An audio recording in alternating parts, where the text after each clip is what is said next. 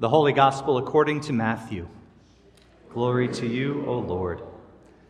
Jesus went about all the cities and villages, teaching in their synagogues and proclaiming the good news of the kingdom and curing every disease and every sickness. When he saw the crowds, he had compassion for them, because they were harassed and helpless, like sheep without a shepherd.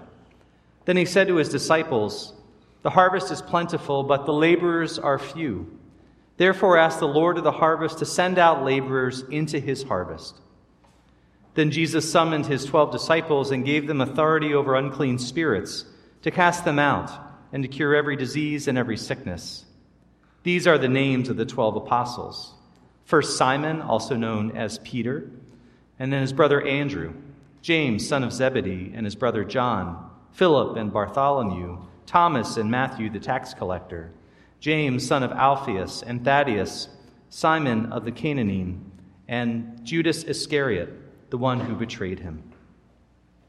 These 12 Jesus sent out with the following instructions. Go nowhere among the Gentiles and enter no town of the Samaritans, but go rather to the lost sheep of the house of Israel. As you go, proclaim the good news. The kingdom of heaven has come near. Cure the sick, raise the dead, cleanse the lepers, cast out demons. You received without payment, give without payment. Take no gold or silver or copper in your belts, no bag for your journey, or 2 tunics, or sandals, or a staff, for laborers deserve their food. Whatever town or village you enter, find out who in it is worthy, and stay there until you leave. As you enter the house, greet it. If the house is worthy, let your peace come upon it. But if it is not worthy, let your peace return to you. If anyone will not welcome you or listen to your word, shake off the dust from your feet as you leave that town or house. Truly, I tell you, it will be more tolerable for the land of Sodom and Gomorrah on the day of judgment than for that town. See, I am sending you out like sheep in the midst of wolves. So be wise as serpents and innocent as doves. Beware of them, for they will hand you over to councils and flog you in their synagogues. And you will be dragged before governors and kings because of me, as a testimony to them and the Gentiles. When they hand you over, do not worry about what you are to speak or what you are to say, for what you are to say will be given to you at that time. It is not for you who speak, but the Spirit of your Father speaking through you. Brother will betray brother to death, and father his child, and children will rise against parents and have them put to death, and you will be hated by all because of my name. But the one who endures till the end will be saved. When they persecute you in one town, flee to the next. For truly I tell you, you will not have gone through all the towns of Israel before the Son of Man comes. The Gospel of the Lord. Praise to you, O Christ. Please be seated. Grace and peace to you from our Savior Jesus Christ. Amen. And we know that suffering produces endurance, and endurance produces character, and character produces hope, and hope does not disappoint us, because God's love has been poured into our hearts through the Holy Spirit. Suffering, endurance, character, and hope. Recently, I revisited a really good book called Option B, Facing Adversity, Building Resilience, and Finding Joy. It was written by Sheryl Sandberg, who's the former chief operating officer of Facebook, and Adam Grant, who teaches at the Wharton School down at Penn. And the book revolves around the sudden death of Sandberg's husband, Dave Goldberg, at the age of 47 from a heart attack, and Sheryl's journey through the grief and what she learned in the process. And the book is really good and contains some religious wisdom from Christianity, Judaism, Buddhism, and Islam. And it has really good advice on how to be present and help others who are grieving or suffering. And though she doesn't cite our passage from Romans, she easily could have. The book shares how Sandberg and many others experienced that movement from suffering to endurance to character and hope. She uses another word for it. She uses the word resilience. Resilience in the face of tragedy, grief, suffering, and loss. The title, Option B, actually comes from a conversation that she had with someone who told her that no one is living their Option A. The person said, Option A is not available, so we're just going to do the heck out of Option B. And that life is never perfect. We all live some form of Option B.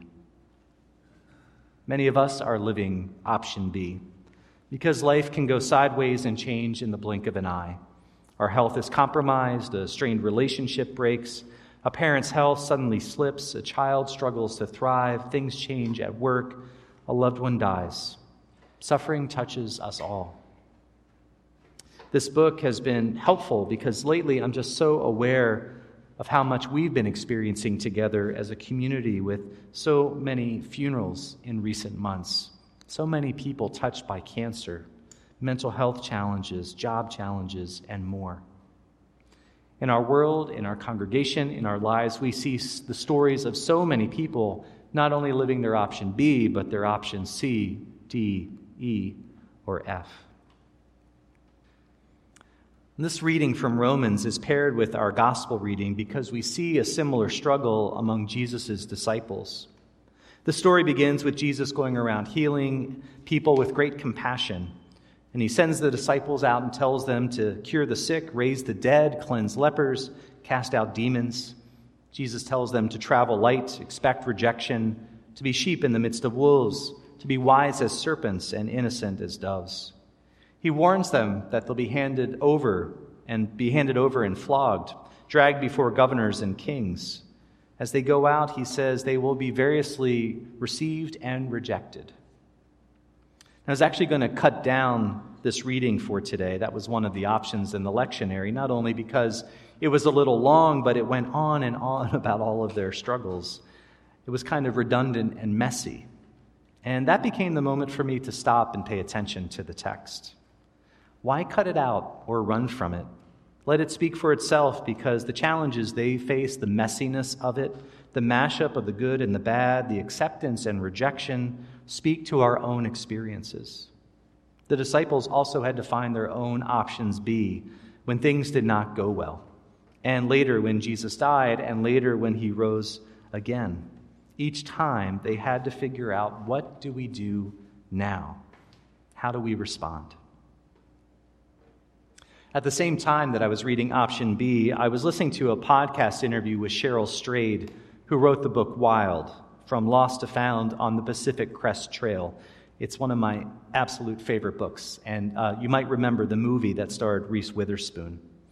And the book is about Strayed's journey on the Pacific Crest Trail in her 20s, which runs from the Mexican border to the Canadian border. It travels through the desert and the Sierra and the Cascade Mountains. And she went to get away from her life, to find herself, and to come to grips with the death of her mother, who died at the age of 45 from lung cancer. And Cheryl was just 22 at the time, and it sent her spiraling in every possible way. And so over the course of this 100-day trek on the trail, she comes home to herself, reconciles with the death of her mother, resets and reboots her body, her mind, her heart.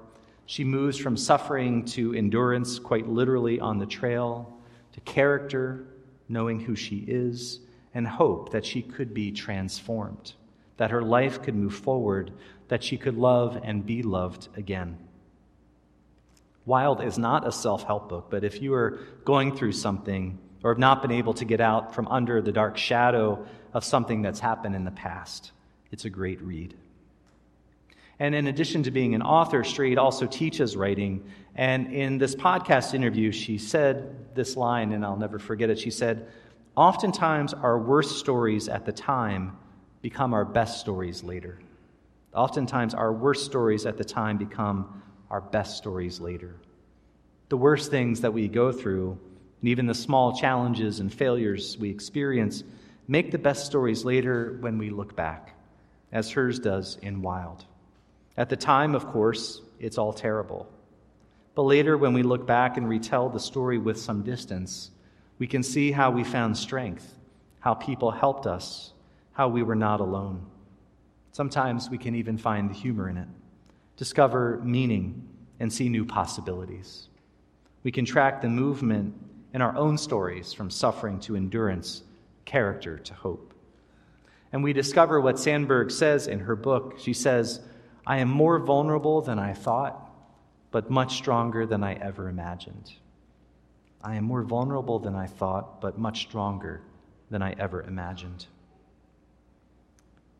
And we, like Sandberg and Strayed, can use our stories and our experiences to help others. I want to share a really helpful part of Sandberg's Option B book for dealing with grief and suffering. And she calls it the 3 Ps: personalization, pervasiveness, and permanence. And it's rooted in psychological research. She says that these can hold us down and keep us stuck in our grief around suffering and loss. She says personalization is the belief that we are at fault. We blame ourselves for what has happened. We take full responsibility for what is happening, replaying in our mind how we should have done this or that. Like how Sandberg kept thinking about how she should have made her husband take better care of his health.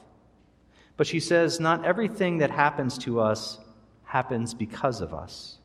It's not all our fault. Nor are we in control of everything that happens in this world or our own little worlds. But when we take it all on ourselves, it prevents us from moving forward. This is why I love that scene in the movie Good Will Hunting with Robin Williams and Matt Damon. Robin Williams is the counselor, and he tells Matt Damon, Will Hunting, over and over again that the physical abuse he suffered at the hands of his father was not his fault. It's a really powerful scene. And Williams' character just keeps saying over and over, it's not your fault, it's not your fault, it's not your fault, it's not your fault. And Will rails against this and then finally breaks into tears, and this becomes the breakthrough moment in the movie. We only compound our suffering when we take all the blame for it. So maybe you would say along with me this morning, this is not all my fault. This is not all my fault. And it's not. The second is pervasiveness, the belief that this event or situation will pervade every area of our lives. Sandberg felt that her husband's death cast a pall on everything else in her life, from family to work to relationships and more. And it was ever present at the beginning. But friends pointed out to her how she still had great kids. She had meaningful work and friends and family that loved her. And she began, in the midst of her grief, to keep a journal of the things that she was grateful for every day. And when she was feeling out of it at work, she would make a short list of things that she had accomplished, and then the things that brought her joy. She realized that there was still so much good in her life. The loss of her husband was an enormous thing, but it was not the only thing in her life. There are good things and things to be grateful for, and even things to celebrate. So if you would say with me, this is not my entire life. This is not my entire life. And it's not. Third and finally, we have to overcome our feelings of permanence, the belief that the aftershocks of the event will last forever. When we suffer, we tend to project that suffering out indefinitely, but as both of these authors chronicle, each in their own different ways, we do come through, and these moments do not last forever. Suffering produces endurance, and endurance produces character, and character produces hope and a future. So say with me, it will not be like this forever. It will not be like this forever, and it won't. Things always happen. Suffering touches all of us, but God is with us through it all, and we can choose how to respond. There are ways of responding that can keep us stuck, and there are ways of responding that can give us life and help us to heal. Like the disciples, we need to kick the dust off of these 3 Ps and keep walking, keep moving into the hopeful future that God wants for us. For Jesus himself suffered death and died for us so that we too might live a new life, that we too might have a future. Maybe that's God's option B. For we know that suffering produces endurance, and endurance produces character, and character produces hope, and hope does not disappoint us, for God's love has been poured into our hearts through the Holy Spirit. Amen.